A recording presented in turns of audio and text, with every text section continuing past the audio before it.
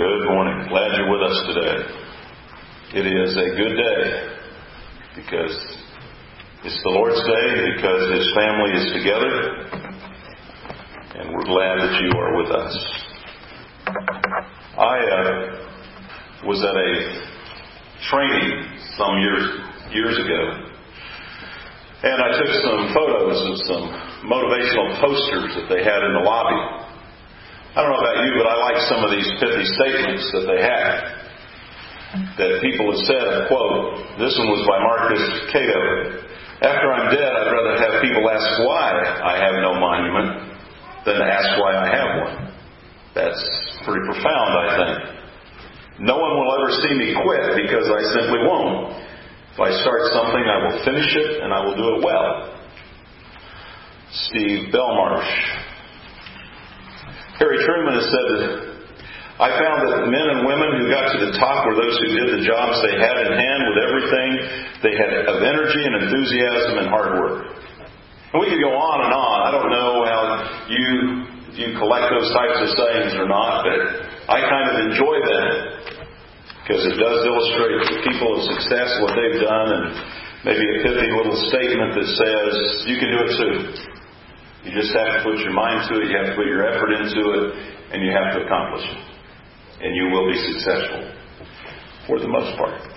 Obviously, what we do is restricted by what others do as well. You know, last Sunday I told you a story about a girl named Stacy, and how she ate almost nothing but chicken nuggets for 15 years. Yeah, it's kind of unimaginable. So one day, her tongue swelled up. She had difficulty breathing, and they took her to the emergency room, and they did some stuff for her to help her out, and she was okay. But they told her, based upon her diet, that if you don't change your diet, you're going to die at a young age. She lived in a world that had plenty of food, good, nutritious food, healthy food, and yet she was starving as though one was in a famine. And of course, the same thing can be true of those of us who have multiple Bibles on our shelves and never take them off to read them. If I was looking in my library and I couldn't find it, but I think many times, many people will approach their Bible study just like what's in a Gideon Bible at the local hotel. Maybe when they're traveling, maybe you had one when they could give them away at schools. That's probably where I've received some of mine, and I just kept them. But in the back of it, or maybe in the front of it, it would have a reference chart, a listing of scriptures for help when. And it's something that you're going through. And it would give you a couple of verses. Well, to me that promotes what I talked about last week was a problem with what I call biblical illiteracy. Not just by those in the world. That unfortunately is expected. We don't expect those people who don't attend any church service, don't care enough to be among God's people in any fashion to know much about the Bible. There was a day when even the unchurched knew quite a bit about the Bible. But sadly, I think that also happens within the church, unfortunately. According to George Gallup and Jim Castile, after survey says Americans revere the Bible, but by and large they don't read it. And because they don't read it, they become a nation of biblical illiterates. George Martin went on to say in another survey, increasingly, America is biblically illiterate. Well, how did it happen? It didn't happen overnight, I guarantee you. And if you look back to Israel's history, they were called by God to be His chosen people. In Exodus chapter 19, verses 4 through 6, you yourselves have seen what I did to the Egyptians, how I bore you on eagle's wings and brought you to myself. Now then, if you will indeed obey my voice and keep my covenant, then you shall be my own possession among all the peoples, for the earth is mine, and you shall be to me a kingdom of priests and a holy nation. These are the words that you shall speak to the sons of Israel. And they did. By a couple of verses later, it tells us that Moses went back to them and told them the words, and they said, "We'll do it." So they said yes to God.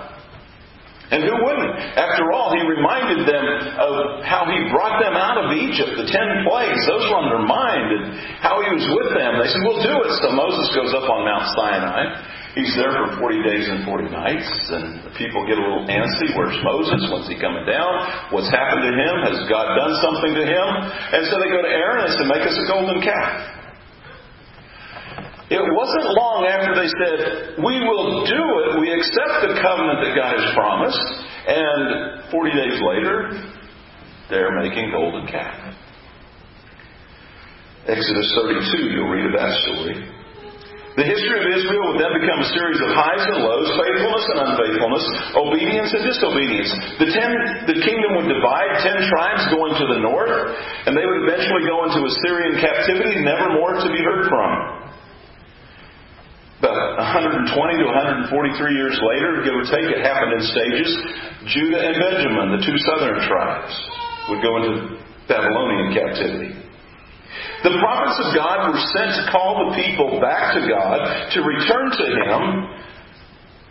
And Hosea told them in chapter 4, verse 6, "My people are destroyed for a lack of knowledge."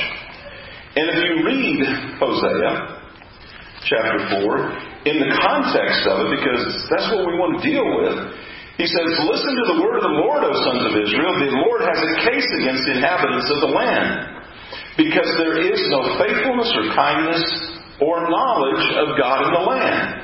And then he gives a list of sins that they were guilty of because they had no knowledge of what God said. There's swearing, deception, murder, stealing, adultery. They employ violence so that bloodshed follows bloodshed. Therefore the land mourns, and everyone who lives in it languishes, along with the beasts of the field, the birds of the sky, and the fish of the sea. Yet no one find fault, let none offer reproof, for your people are like those who contend with the priests. So you stumble by day. The prophet will also stumble with you by night, and I will destroy your mother. My people are destroyed for a lack of knowledge, because you have rejected knowledge. See, Stacy chose to eat chicken nuggets. She rejected all those good, nutritious foods. And the people of God, Israel, they rejected God's knowledge. And so He would destroy them. He would forget about them and their children. This is sad, because I think in many ways Hosea's words can speak to God's church today as well. It's sad considering at one time that those in churches of Christ were considered, almost if you will, walking Bibles. How many have heard the legend? I don't know that it really happened. I don't know if it was in the great state of Texas. Amen, Jim? It was. That there was a courtroom, and they couldn't find the Bible to swear in the witnesses. And so the judge, being familiar with those members of churches of Christ, said, "Is anybody here from the Church of Christ?" Said, "Because we can swear on them because they're walking Bibles." That would be great, to know the Word of God so well that people know, if you don't have a Bible, find someone of us, because you know your Bible. What's your favorite book of the Bible? What's your favorite verse of the Bible? Your answers are going to be as varied as your backgrounds and experiences, your age. If you're young, you may like, some of those nice little verses about Jesus, baby Jesus in a manger, being born, growing up. You may like some of those nice verses. After you're going through some things, or you will go through some things, that will affect your choice. I don't really know that a person can have an all-time favorite verse of Scripture, or even a book of Scripture. Personally, I don't. I don't say I have to brag on it. I just can't find one that I would say, this is it. I remember many years ago, when I was studying through Romans and reading it, and Romans chapter 8, verse 1, "Now therefore there is no condemnation for those who are in Christ Jesus my Lord, our Lord." This is a great verse. Wow. But you read some others, and you go, wow, this is great. So when I'm studying a book, There'll be times that I'll have a wow feeling almost about a verse, about that book. But when I go into another study, it's like, wow, this is great. How can you have a single verse or book of Scripture to be a favorite? When you keep reading and studying the Word of God, there are going to be more wow moments that you discover. But unfortunately, I think many people, including those in churches of Christ, and maybe even some sitting here today, their favorite book is what one is called the Fifth Gospel. Have you heard about the Fifth Gospel? Now, it's not one of those apocryphal books. But many people have read it several times over. You may have a copy of it and just don't even realize it. So, question. How many of you, and you can raise your hands, it'd be kind of fun. How many of you highlight your Bible? Mark it. I will write it up and put notes in it. Typically, I don't highlight. Part of that's practical. I don't like the highlighters that bleed through the thin paper. I found one at one time. My mother gave me one for a birthday present, and it was great because it did not bleed. I don't know how it did it. I can't find them again. But I don't highlight my Bible. I go write notes in the margin. That's why I like a wide margin reference Bible, so I can write notes. The idea of the Fifth Gospel comes from Juan Carlos Ortiz in his book, Disciple. And what he said, that typically a person highlights only those passages of Scripture that give them maybe that wow feeling. Oh, this is good. The verses that maybe typically talk about God's love, His mercy, His compassion, His faithfulness. John 3:16. How many have that highlighted? Yeah, for God so loved the world that He gave His only begotten Son, that whosoever should believe in Him should not perish but have everlasting life. That's kind of a wow verse that jumps off the page. How about 1 John chapter 8? God is, chapter 4, verse 8. For God is love. Oh, that's great, right? Highlight that little part of that verse. It's not the whole verse, but it's part of it. That's great. Maybe in John chapter 8, if you get with somebody and they're talking, things are tough, they feel like they're under the gun, under the magnifying glass, and what will they say? You who are without sin, cast the first stone. Do not judge, lest you be judged. And they wear that like a badge of honor. And it's Bible. But is it the whole story? You see, for some reason, most people don't like to highlight the harder passages of Scripture. What Jesus said in Luke chapter 17, verse 3 and verse 5. As He talked about the cities that had fallen to calamity, He says, such will have you, except you repent, you shall perish. He said it twice. Who likes to highlight passages in their Bible about repentance? Because what does repentance mean? It means a change of life. It means acknowledging I am wrong and I need to change my life. And I think about Acts 2:38 when Peter was interrupted, the rest of the apostles were interrupted by those on Pentecost. And they said, men and brethren, what shall we do? And he said, repent. And you know what they heard if you have listened to what Brother Jim has shared with us on Sunday night sometimes about the Hebrew language being pictorial. And the idea of the first letter, I forget what it is, it has the three fingers up going up.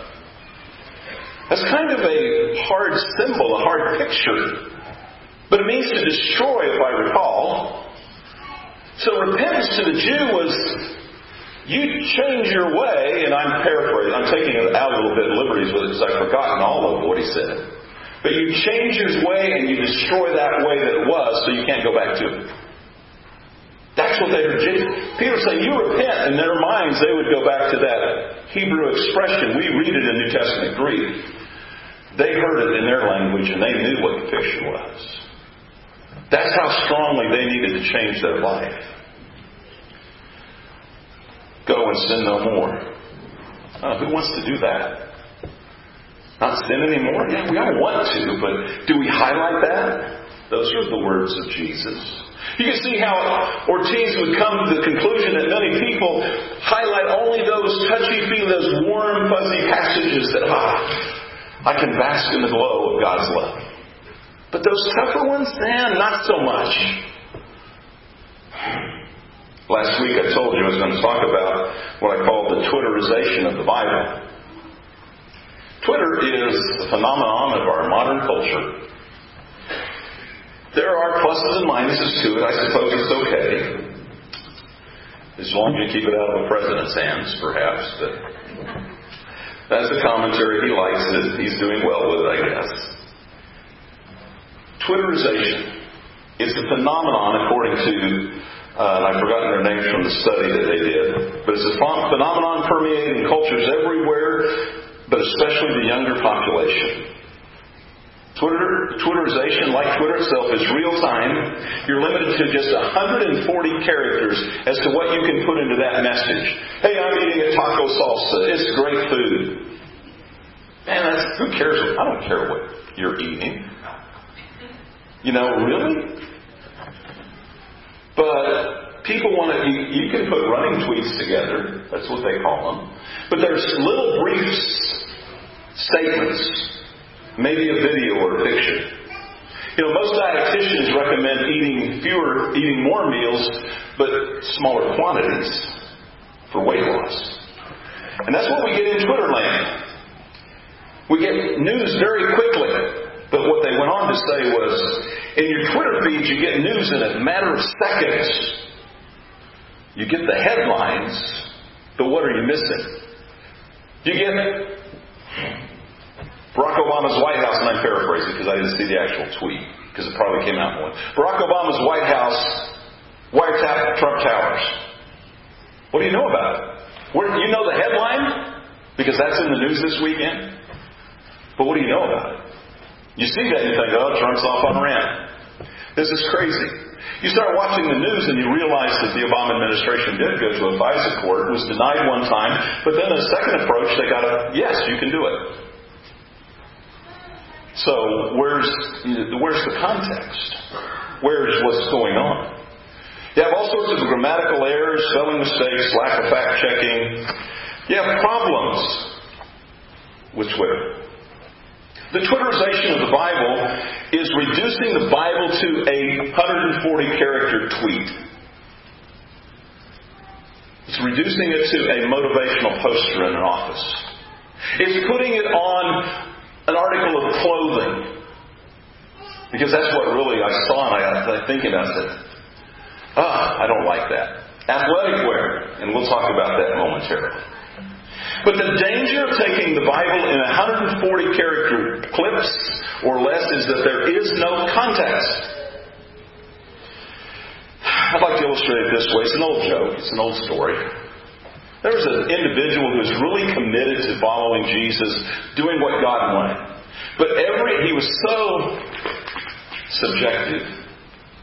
He would just open up his Bible, say, where does it fall open? Close his eyes and go right here. One day he did that and came to Matthew chapter 27, verse 5. And Judas went away and hanged himself. Oh, gosh. No, I know that's wrong. That's an error. Jesus wouldn't want me to do that. So he does it again. He comes to John 13, verse 27. Jesus said to him, what you do quickly. Not a very good way to do Bible study. Because he's taken it out of context. That's not how to study the Bible, but it does illustrate the point of the Twitterization of Scripture, or the motivational posting of Scripture, or putting it on athletic wear or other garments. The problem is it removes it from the context. You've heard it said many times, a verse taken out of context becomes a pretext.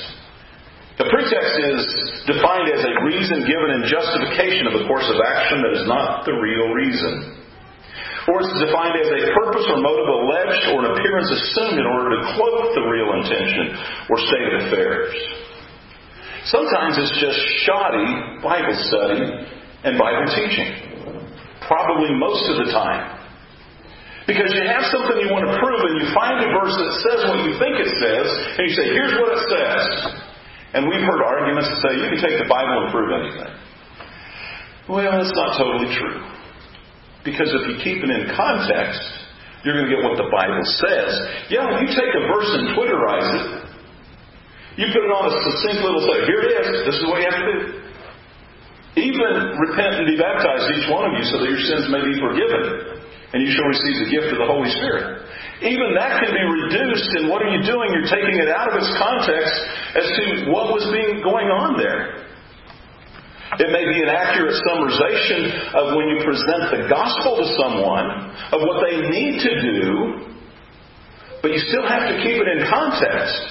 Or you just have some verses that you're trying to proof text somebody into being baptized.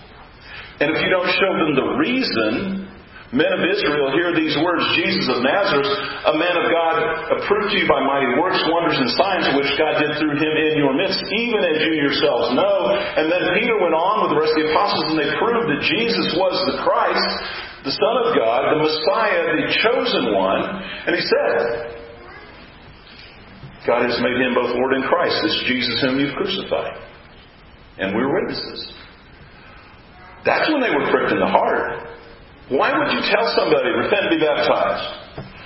Unless you've gotten to them at that point of that they need to be pricked in the heart so they want to change their life. Maybe you just Twitterize Scripture. Using the Bible, using a verse to say what you want it to say without regard to the context is making it a pretext. I find it difficult when I'm preaching even to give a brief quote because of the danger of losing the context. But now in the next few minutes I want to go into a couple of verses, and there are more that could be done with this. And we can all probably find that, but I want to turn to two of them. The first one is found in Philippians chapter 4. Philippians chapter 4. What can be found in Philippians chapter 4 that would be a Twitterization of Scripture? A motivational quote. Something worn on athletic wear. Verse 13. I can do all things through Him, some write it through Christ, who strengthens me. True? Yes or no? It's Bible. So, I'm a young man.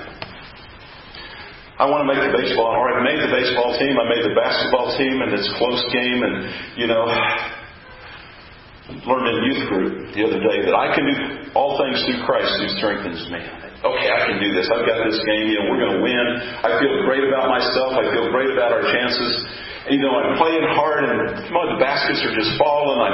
I'm all-time high on my score. I got assists. I'm doing it all, and we win the game. I go, yes, I can do all things through Christ who strengthens me. Is that what Jesus was talking about? Is that what Paul was talking about? No. Want to know what he was talking about? After telling them to stand firm in the Lord, in the whole context of Philippians, you keep it. But in chapter 4, he's telling them in verse 1 to stand firm. He's telling them to rejoice in the Lord. Again, I say rejoice. Rejoice always. Good times, bad times. That becomes apparent too as you get down to verse 13. It says, don't be anxious. God will provide. Let your requests be made known to God. God will give you peace. Verse 7. Think on the good things. Why? Then Paul goes into, but I rejoice. Verse 1. But I rejoice in the Lord greatly that you now at last have revived your concern for me. Indeed, you were concerned before, but you lacked opportunity. Not that I speak from want, for I have learned to be content in whatever circumstances I am. I know how to get along with humble means. I also know how to live in prosperity. In any and every circumstance, I have learned the secret of being filled and going hungry, both of having abundance and suffering need. I can do all things through Him who strengthens me. Paul wasn't talking about sports. He was talking about contentment. How important is it to be content? Well, if you're content, you're trusting in God.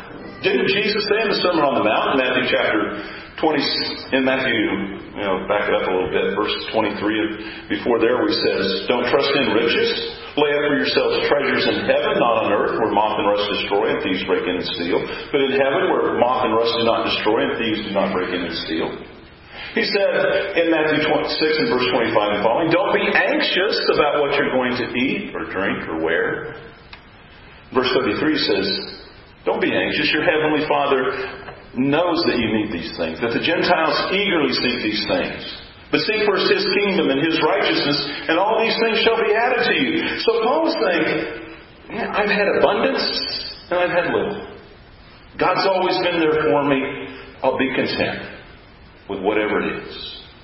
I think it was Jim McGuigan I heard the other day on a tape, a video I was listening to. He was talking about how would it be in heaven? You have an angel that says, I need somebody to be a world leader. Popular, powerful, you name it. Yay! And they picks one. All the angels in heaven are clapping. They're rejoicing with this brother, this angel. He said, I need another one to go down and dig ditches. Yay! They're all happy. Why? Because they're serving God. Contentment. That's what Paul's saying. If you have it on your sweatshirt, fine. But just remember, he's not talking about your athletic prowess. He's talking about being content in your circumstances. So when you strike out, be content. If you gave it your best.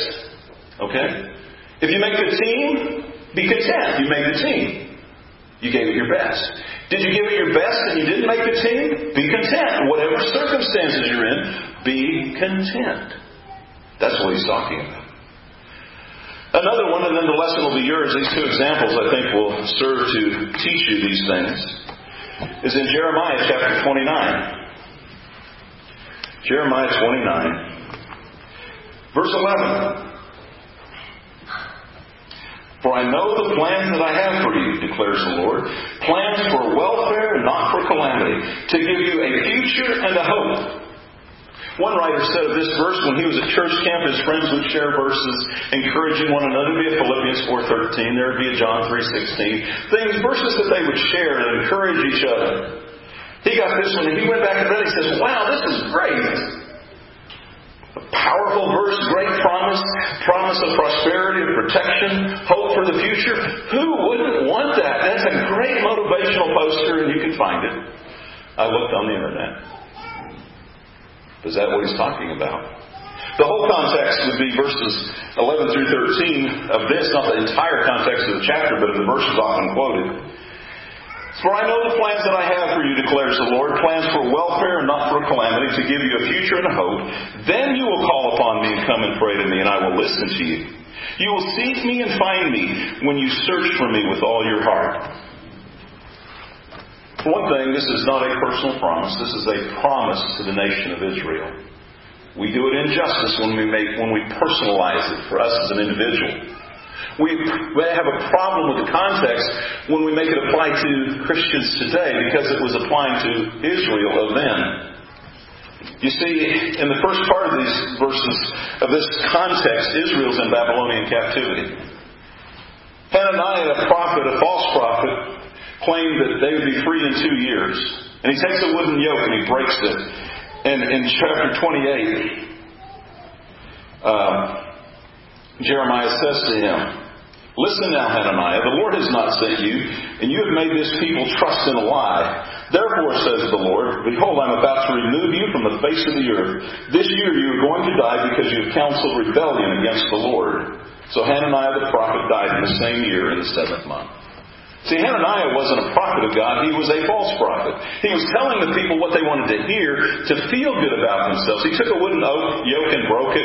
And Jeremiah earlier said in 28, God's made a yoke of iron. You're not going to break it. You're going into Babylonian captivity for 70 years. And so in verse 29, we read of that they went down there. And thus says verse 4, and again it's hard to take it and read select passages of it, but to get the context of it. Thus says the Lord of hosts, the God of Israel, to all the exiles whom I've sent into exile from Jerusalem to Babylon, Build houses and live in them. Plant gardens, eat their produce. Take wives and become fathers of sons and daughters. Take wives for your sons, and give your daughters to husbands, that they may bear sons and daughters and multiply there and do not decrease. Seek the welfare of the city where I have sent you into exile. Pray to the Lord on its behalf for its welfare, and you will have, for its welfare, you will have welfare. For thus says the Lord of hosts, the God of Israel, do not let your prophets who are in your midst and in your diviners deceive you. Do not listen to them, to the dreams which they dream. For they prophesy falsely to you in my name. I have not sent them. For thus says the Lord, when 70 years have been completed for Babylon, I will visit you and fulfill my good word to you to bring you back to this place. He's telling them to be content and not resist His judgment. Because this isn't what He envisioned for them, but for the redeemed of the Lord, that remnant that's going to come out, the faithful of God that are going to come out of Babylonian captivity. He says, I know your the plans, but the ones that He spoke these words to, who would it apply to? Their children. Their grandchildren. If you were 20 years old, you're going to live 70 years in Babylonian captivity. You ain't getting out of it. You're going to be there. So when we take this verse out of context and go to verse 11, I know the plans I have for you, the plans for welfare, not calamity, to give you a future and a hope, doesn't apply to us. And we do the Bible an injustice when we make it a motivational poster or we send it out as a tweet to our friends and we say, this is what God says. It wasn't written to you. It was written to people long ago in Babylonian captivity to give their future generations a hope that God would not abandon them, that He would still be their God. Matthew chapter 28, as we close, Jesus said, come to me, all who are weary and heavy laden, and I will give you rest. Perfect for a tweet, right? But let's keep it in context as we close. He's already had John come, the disciples of John in chapter 11, verse 1, to see if he's the Christ or should they look for somebody else. He's defended John. He's talked about the unrepenting cities of Chorazin, Bethsaida, Tyre, and Sidon. He's told them that. And he says, all things are to be handed over to me by my Father. No one knows the Son except the Father, nor does anyone know the Father except the Son, and anyone to whom the Son wills to reveal Him. Come to me, all who are weary and heavy laden, and I will give you rest. And I remember one time stopping just with that part of the verse, and the brother in Christ said, you need to continue on with the rest of it. So I don't think I'll forget the lesson. Take my yoke upon you. Okay, that sounds like it's going to be work. That sounds like it might be a little tough. Take my yoke upon you and learn from me. Oh, I mean, I got to learn something in this? For I am gentle and humble in heart. You will find rest for your souls. For my yoke is easy and my burden is light. I have to have a burden. You know, a yoke is for two beasts, one on each side. And if we're carrying our yoke, we have Christ right there beside us. We keep it in context and we know it's just not those who are weary laden will get rest. We take His yoke upon us. We take that commitment and we learn from Him and we walk with Him. And then the burdens are truly lifted at Calvary because we're walking in Christ. We're walking with Him. So when the urge is there to send out a tweet about a verse that you just read, maybe you would, but remember the context. Maybe in the first tweet it should be, here's what was going on in Israel at the time, or here's what Jesus was talking about at the time, and then this verse just pops out. I think it's something we should remember, that no matter what, God's there with us. Remember that I can do all things through Him who strengthens me is about my contentment, not about my success on the ball court, or on the baseball field, or on the football field. It's about contentment in Christ. Twitterization of Scripture is dangerous. The fifth gospel is dangerous to us because we'll not have the knowledge of God laid upon in our hearts. We will die from lack of spiritual nutrition, even though we are living in a peaceful valley with the entire Word of God at our disposal. This lesson hasn't been one to tell you the fundamentals to get into Christ. But you've heard me, if you've been here very long, you've heard me tell them to you before. Just as they said when they were convinced that Jesus was the Messiah, and they asked Peter and the apostles what to do, He told them to repent and be baptized, every one of them, so that their sins might be forgiven. Burdens are lifted at Calvary because Jesus shed His blood in His death on the cross. And we contact the blood of Christ when we participate in the likeness of His death, so we might be raised to walk in the likeness of His resurrection. Romans chapter 6, verses 3 through 5. If you're subject to the invitation of Jesus, come to Him. Well, together we stand while we sing, Burdens Are Lifted at Calvary.